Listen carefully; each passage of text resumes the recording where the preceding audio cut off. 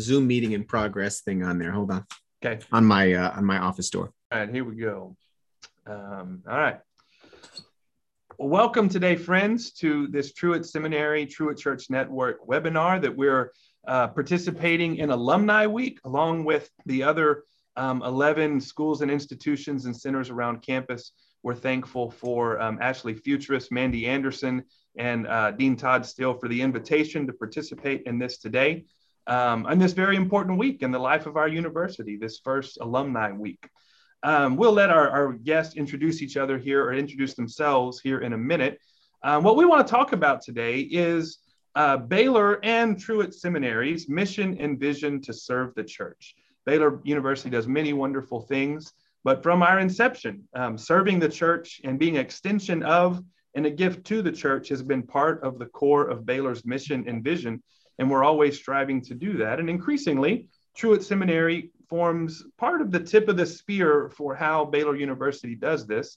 And that begins often at Truett with our faculty and what they are writing, what they are researching, what they are teaching, and how they serve the church. And that's really what we want to discuss today. So I'll let our faculty introduce themselves today. I'm Matt Homeyer. First off, I'm an assistant dean for External Affairs, Director of the Truett Church Network, and moderating and kind of guiding discussion today. And Angela, why don't you begin us? Hi, I am Reverend Dr. Angela Gorell, and I am Assistant Professor of Practical Theology here at Truett Seminary. Hey, everybody. My name is Reverend Dr. Jared Alcantara, and I'm an Associate Professor of Preaching here at Truett Seminary. I came in 2018, and happy to join you, Matt. Thanks for having me. I think you're muted, Dr. Creech. I am Reverend Dr. Robert Creech, and I have been at Truett for 11 years. This is number 12, and I teach pastoral leadership.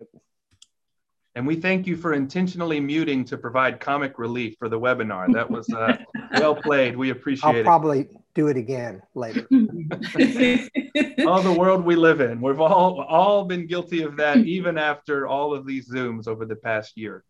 Well, we thought we might just start, and we'll get into several other territories perhaps, but just to share about some of what you all have been writing on, researching on, much of which has come to fruition or is about to come to fruition and be available for the public. And so, again, we might really start with whoever wants to jump in and share, what are you all working on right now? And how is it, how do you hope it will be blessing Truett, blessing Baylor, and blessing the church?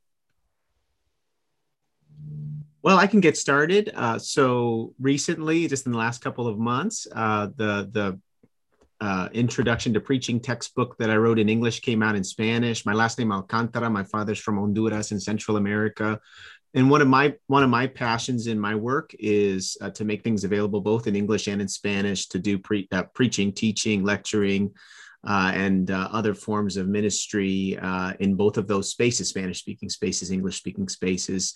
So that's a commitment. That book, Las Prácticas de la Predicación Cristiana, that might be a mouthful if you don't know Spanish, The Practices of Christian Preaching, came out with Baker recently. Another area of work that is an ongoing area of research is work in African-American preaching.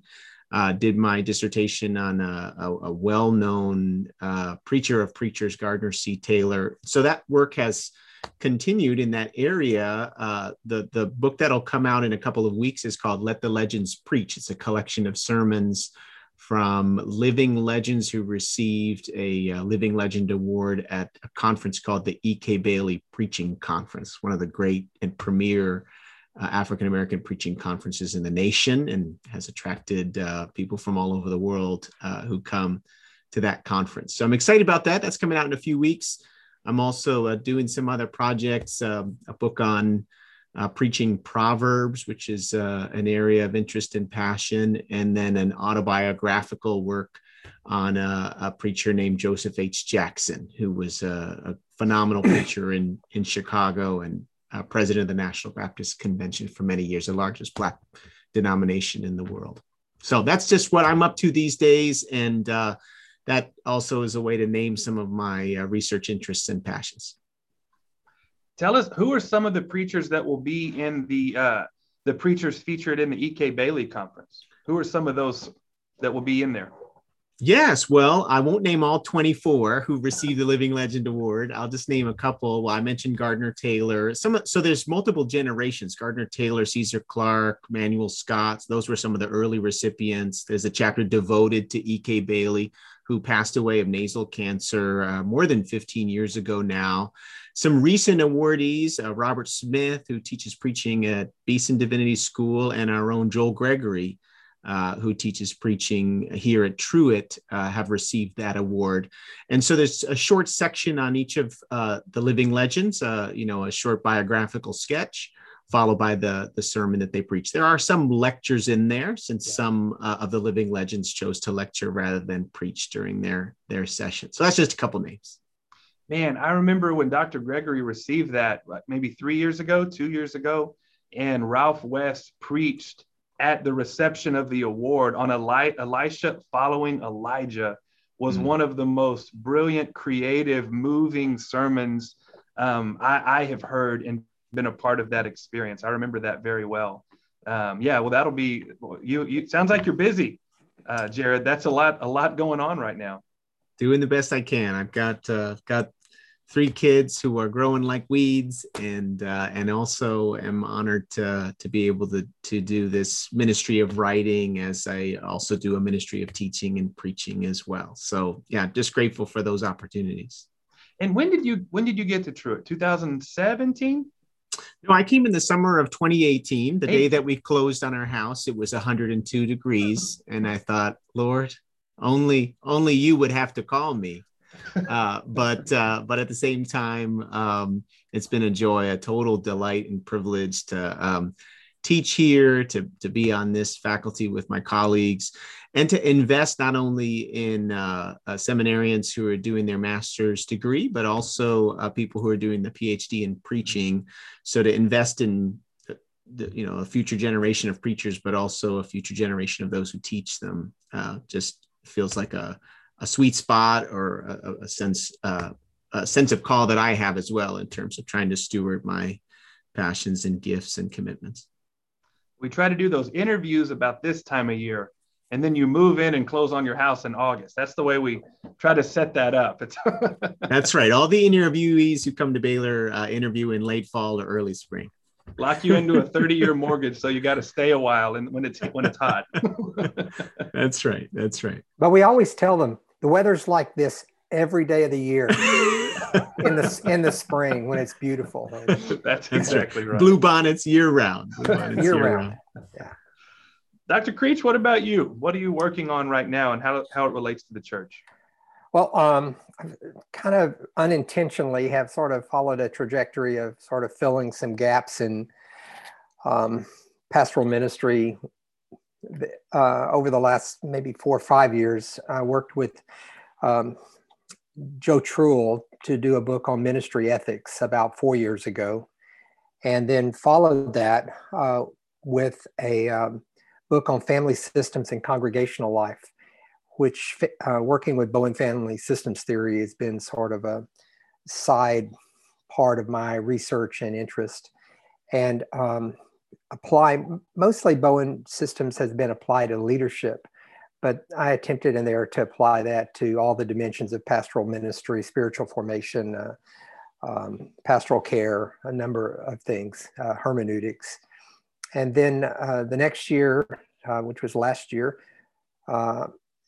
did a second edition of a book on leadership and family systems theory called The Leader's Journey. And my co-authors and I revised that by about 25% and did a second edition. It had been out for about 20 years. And then right now I'm editing the manuscript. I've got the galleys back from the publisher, a book on pastoral theology in the Baptist tradition, I think is the title they settled on for that. And this also was something of a gap. I was teaching life and work of the pastor a few years ago, and one of our students in there, Evelyn Ofong, kind of raised her hand, said about halfway through the semester, we have a couple of Methodist voices here. We were reading Will Willimon and Tom Oden, and we've got a Lutheran voice. We were reading Richard Lishner, and and she said, "Where's the Baptist voice?" And I said, "Well, there's not one. I mean, there was really not a book on Baptist pastoral theology." And she said, "Well, then why don't you write that?"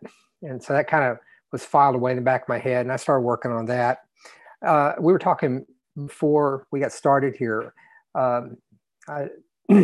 Gurel and Alcantara and I and a couple of others in our practical theology department, Angela Reed and Mike Stroop, had a practice over the last year or two before COVID of meeting one Friday a month at the faculty center and reserving a room and praying together, writing together, eating lunch together, and working on writing projects. And this book on pastoral theology came out of that. I wrote the book proposal for Baker Academic during that process. It'll come out in October. It'll be in the fall catalog. And I'm pretty excited about that. So ethics and family systems theory and leadership and pastoral theology have been sort of areas where I've been working for the past 4 or 5 years. I love the story about y'all gathering together. I mean, what just a great picture of, well, of a different day and time from the last year. It kind of makes us miss those days and look for them to come again, hopefully soon, but certainly of the collegiality and cooperation we aim for. We don't always hit it square in the mark, but that we aim for it through it. And that's a wonderful picture of that. And I'm sure some great stories have come out of that. And you said that the pastoral theology book will come out in September. Is that what you're hoping for? In October. And I have relied on, I've tried to be as broad as I could about Baptist voices who speak into this. And so as much as possible from what's published, I tried to use Baptists in the broadest sense possible. And so Baptists from various cultures and both men and women, and asking the question, what have Baptists said about what it means to be a pastor and to do the work of a pastor? That's kind of the questions I'm trying to answer in there. So every chapter has the same outline. It's got biblical background on the topic, say preaching, and then it'll have historical bypass, which is what have Baptists said or what have been in our confessions of faith or our sermons. And then the third part is theological reflection, which is just some of my own reading, speaking into some aspect of that topic.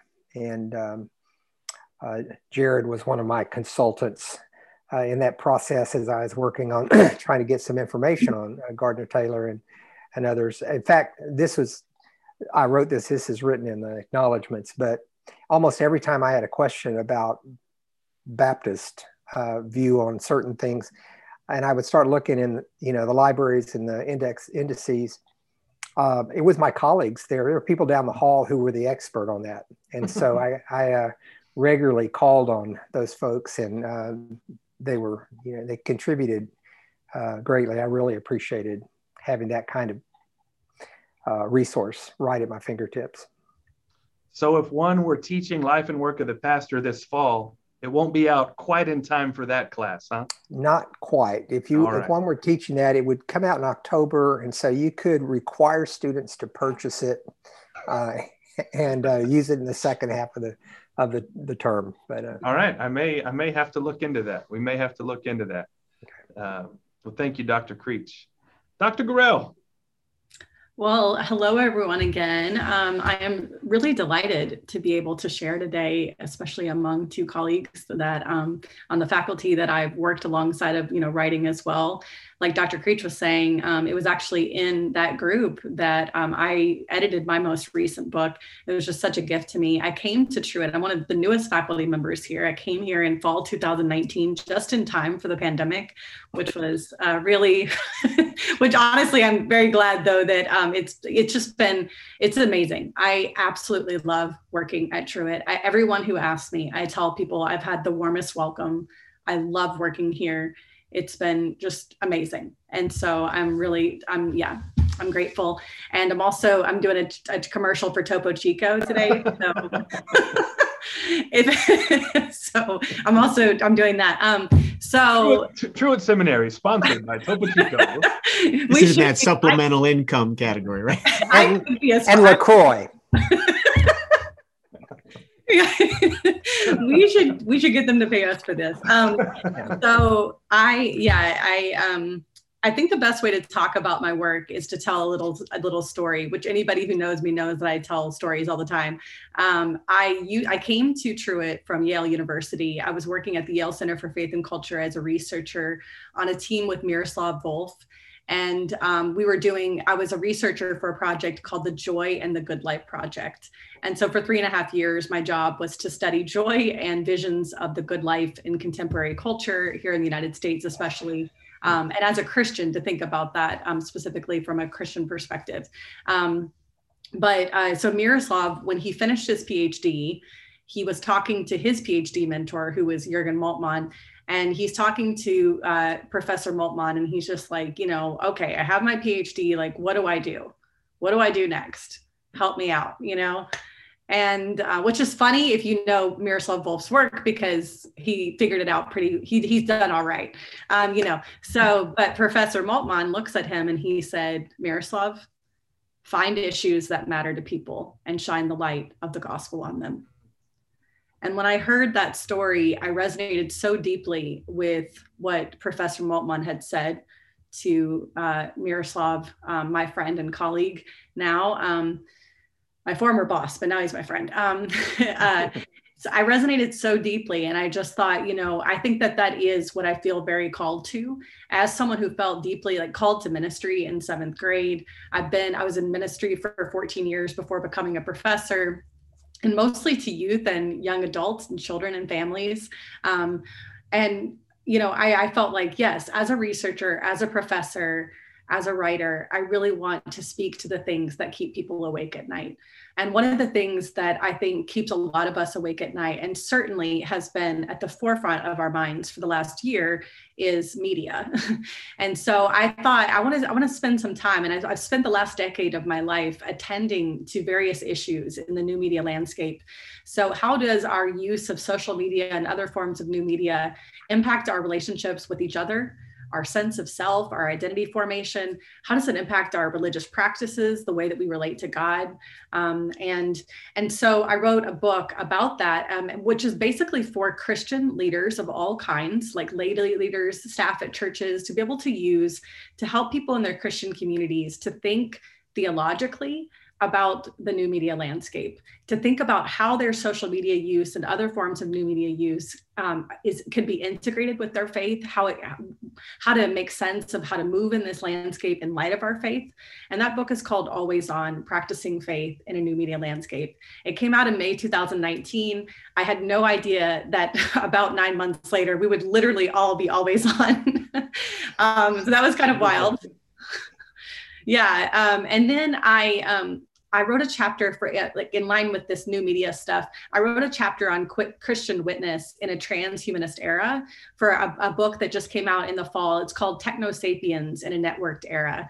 And so what in that chapter, basically, if you're interested in sort of transhumanism and what's coming in the future in the new media landscape, if you're that kind of a futuristic media person who's like, whoa, what's coming and how do we think about this as Christians, that book is dedicated to those kinds of questions. And then just a little recently, a couple months ago, a book came out that I wrote a chapter for as well. During the pandemic, a group of us came together and we wrote chapters for a book that's called In This Together: Ministry in Times of Crisis.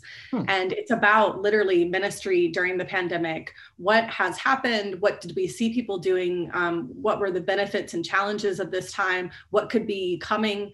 How do we make sense of the ministry that we've all been doing in the midst of this pandemic? And so, yeah, that book's available as well. And then, but my great passion right now is talking about a book that came out that my second book, my second monologue, monogram. What am I trying to say right now? I don't know. Monograph. Thank you. I was like, you all, I have been talking nonstop about this book, which means that my brain is tired and, but I'm so, yeah, there it is. I have this one. It's literally top of the stack. Top of the stack. Next week. Yeah, like, oh my goodness. I feel terrible. I'm not in my office, so I don't have my other copies to be able to show everybody else's books. Okay. But yeah, my most recent book, or my second book that is just me, is a book called The Gravity of Joy, a story of being lost and found. And this book, so 8 months into working on the Joy Project at Yale, and there's really no, I'm going to say this quickly, but it took me a lot of months and a lot of time writing and thinking, and it's been 4 years since this happened to be able to say it this way. But basically in 4 weeks, about 8 months into the project, I lost 3 of my family members. One to suicide, Dustin, at 30 years old, my nephew Mason at 22 of sudden cardiac arrest, and then my dad, about 5 days after Mason's funeral, died after 12 years of opioid use. And obviously it was the most devastating 4 weeks of my life. And it wasn't until a year and a half later that I began to make sense of my work at Yale and everything that had happened.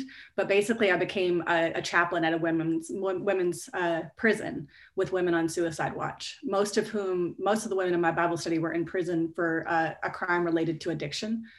And I became very passionate about helping the church and helping Christians to think about soaring suicide rates in America. I became very passionate about about helping people to understand the opioid crisis that really has been going on since the 1970s here in the United States, because it really started in urban communities among Black Americans, but it really wasn't attended to well until the early 2000s, when it became more of a middle or to upper class problem. And then all of a sudden people wanted to care about it. Or some people did, but it's still very much a problem in the United States. And so, but then also mass incarceration. And so this book is a strange, interesting, a set of stories that tells the story of how joy is a counteragent to despair.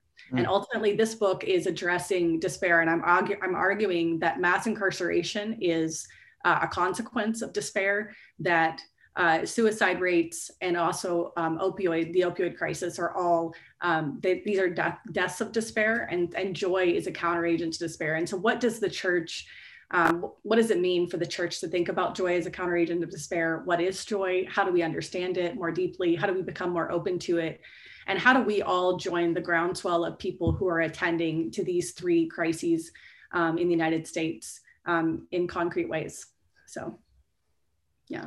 And that's excellent. It is literally on the top of my stack, next thing to read. I've heard so many that are enjoying it and appreciating it. I mean, this is an off-the-cuff question. We didn't plan this, but we're living now in light of this mass shooting in Atlanta earlier this week, and pandemic sort of has lowered the numbers of shootings. But before pandemic, there was just one every week, if not every couple of days.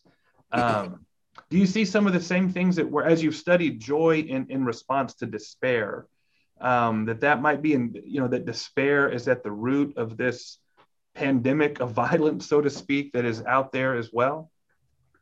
Oh, certainly. I think that, I study, I think it's important to say that anything I say about despair, I'm going to say as a theologian rather than, a psychologist or psychiatrist, though I do think about how psychology plays into mental distress. But as a theologian, I think that despair is the sense that life has become meaningless or hopeless, but also that that no one can reach you, that you no longer have a connection with other people, that your life does not matter anymore. And I think that certainly that can be going on when someone commits an act of violence, like a mass shooting. But I also think it's very important to name that while that person may be experiencing despair, that also oftentimes mass shootings, as we saw in Charleston, as what I think I saw in Atlanta, it's not just an act of that's coming from despair, but it is an act of embodied racism. And it's important, I think, to name that even if that person was struggling with a mental illness or was struggling with despair or something like that, I think it's important to say that this person also, this was an act of violence and an act of racism that was born of hatred. And Howard Thurman, I was just, refreshing myself and Howard Thurman's work on hatred, because we're going to talk about it in my class on Monday, Jesus and the Meaning of Life. I had them read that, interestingly enough, this week for Monday. And he says that hatred begins with contact without fellowship, and then it moves into, an unsympathetic understanding, which then turns to ill will, which becomes an act of hatred walking the earth, and I think that's what we see on Tuesday in Atlanta, is somebody who takes it's ill will, it's hatred walking the earth. I think that was what we see on Tuesday. And so what do we do to remedy such hatred? What do we do to remedy to begin to heal racism in America? I mean, part of that work, which so many people have commented on this and written incredible volumes about this, but part of it is contact with fellowship. And we have to have relationships with each other and many other things that we could name, but. That's excellent. Thank you. That was not in our notes for today, but I think it's helpful and timely as we all grapple with our own responses to this and understanding. Thank y'all for sharing that. I mean, I think that is just tip of the iceberg of an exemplary of roughly 20, 22 other faculty members that are writing and researching and really thinking every day about how what you are doing every day impacts the church, and it sort of flows from the church and hopefully flows to pastors, ministers, and the church. And I don't think it was incidental that I think each of you introduced yourselves as Reverend Doctor, that you are professor and you are a called minister of the gospel, ordained minister of the gospel. If I can ask this, kind of in some of our closing thoughts here in our last 5 or 6 minutes, how is what you are writing, and so you are reverends, you are ordained ministers, you're calling, your first love, as I visited with many of you, was to the church, and the academic calling sort of flowed from that. I think that's fair, as you all and I visited about that through the years. How is what you're writing affecting how you are preparing ministers, and just how your love of the church is growing and changing? Anybody care to wade into that territory? I would speak to that. One is the things I've written recently, I have 2 audiences in mind. One are people who are serving in congregations, and the other is students who are preparing to serve in congregations, and just sort of that whole stream of life there. Those are the people to whom I write and who I have in mind when I'm doing that. You ask about how our commitment to the church has changed. I think I've spent my whole long life with one foot in both of those worlds, and I've been pastor for more than 20 years. And the whole time I was pastor, I was teaching as an adjunct at some place. And then I've been about 20 years a professor, and the whole time I've been professor, I have been doing interim pastorates and working with congregations. They're both they're not separable from me. And one of the things the COVID year has done for me, I went for a year without preaching. Wow. Face to face and being in public worship. I've been doing this for worship, and there's been some satisfaction to that. I have to admit, to be every week I can be with people and we talk and we're in small groups. But a month ago tomorrow, I'm going to preach again at this little church nearby tomorrow. And a month ago I preached there, and that was the first time in a year. And the psalm, I was glad when they said to me that it took on completely different meaning, I miss being with God's people in congregational life and in church. And it's been a real grief and a real loss not to have that as a regular part of life. And so if anything, the year has made that more precious for me. It matters to me to be present with God's people in worship and service. I went from February to July without preaching, which was probably the longest I had gone since I was 18, 17. Mm-hmm. And I understood Ezekiel's fire in the bones. I was almost physically itchy on Sundays and the weeks leading up I ended up writing things just for myself and thinking through that, you just realize this is such a part of not just my routine, but my calling. And when you read scripture and you're reading devotionally, it needs to get out of me, and to finally, when I started preaching online a few places, I mean, yeah, it was like, it's getting, anyway, I resemble that, Robert. Jared, Angela, anything you want to add to that? That was pretty good. It's hard to top. I mean, I'll just say that I think I'm really interested in making sure that the classes that I teach at Truett, and also I have the honor this semester of working with some undergrads as well. So I have undergrads and graduate students together in the same class. It's on Mondays, Jesus in the Meaning of Life. And what we're trying to do in that class is to think about a new way of discipleship. And so I'm really interested in new forms of Christian education and formation, more participatory forms where there's a lot more dialogue in different kinds of Christian religious educational spaces and stuff like that. And so in Jesus in the Meaning of Life, we address some of the most important questions that we need to answer as human beings. And basically but I'll just say that we address several questions, but the central question of the class is, what kind of life is worthy of our humanity? And so I am really hoping that this class equips young people, the young people in this class, that they're all young people, to think about, what does it look like to think about discipleship in that way, of helping people to answer a question like this, and then to live into the answers that they articulate. But also I teach a new class here at Truett that I created specifically for Truett. It's called Ministry with Youth and Emerging Adults, or Foundations of Ministry with Youth and Emerging Adults. And I'm really excited about that class and about what's to come in youth and young adult ministry at Truett in the next few years, and things that we're planning and that we're rolling out related to a major research study we want to do, a group of us here and stuff like that. And so I think when I think about my classes, I'm interested in, what do students need to be prepared to do in 5 years or in 10 years? Mm-hmm. Like, kind of having an eye toward the future, like what is the changing religious, landscape and ecclesial landscape, specifically in the United States, but beyond as well. And how do we prepare students for that? That's a great word. I'd say for me, having served in churches for years before going into my doctoral program and eventually teaching and writing, it's come for me in different ways. When I was a pastor, people would sometimes come up to me and say, "You just love the life of the mind. Is that something that you're considering? And are you discerning whether that would be something that you would pursue?"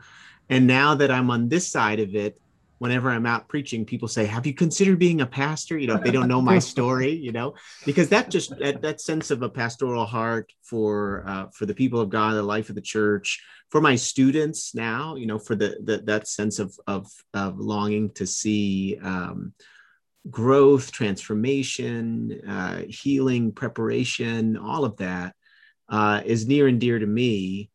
And I think at this phase in my life and in my ministry, I can bring together these passions. I can bring together a passion for the local church, a passion for theological education, and then this third passion, really, which is a passion for identification, representation at both the intercultural and global levels. So in my discipline, in preaching, there are stories that have not yet been told. There are voices that have not yet been named. There are preaching traditions. So it's a much deeper, wider river than we've ever even really considered. Yeah.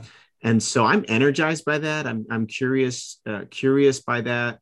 Kind of like what Dr. Gorell was saying, thinking ahead as well as we think about the needs and opportunities of an intercultural church with an intercultural future. What does it mean to bring marginalized voices to the center? What does it mean to create spaces of not only representation and identification, but for all our students to see that the river is wider and deeper, than perhaps what has been told to them before, or what their experiences have been. So just to get to participate in that, in the classroom, in my writing, in my preaching ministry, is just a profound joy and a profound privilege. When COVID came, like many of you, there was this long gap. I became much more sympathetic and appreciative of what it's like to preach to a green dot in an empty room, when I was used to connecting with people and that presence. But at the same time, that's also something that I've wanted to try to resource people with. So now students are learning how to upload sermons if they've never done that before, and that's helping them try some things on, do some things differently, perhaps interrogate some of their assumptions that they might have brought before, in order to be better and more faithful communicators of the gospel. So that's also part of how I've been growing into this new normal, which hopefully won't be a normal for much longer. Yeah.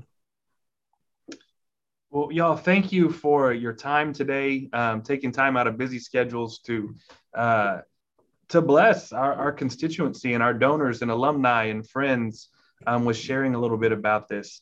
Sitting where I do at Truett, I teach a little, but I'm kind of between students and faculty sometimes, but I'm not on. So I have a lot of students come in and just talk about their future ministries and their sense of calling and their experience. And almost every single time, students that have been in your classes light up, and you can see passion stirred when they talk about their experiences learning with the three of you, and many other of our professors as well. But I can say that about you three. You mentor and you serve so well and so faithfully.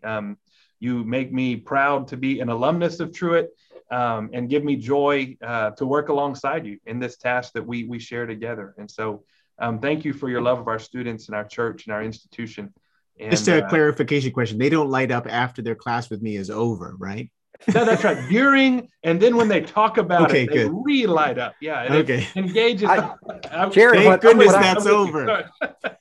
Jared, what I heard is at the end of every one of your class periods, there's a great awakening. That's right.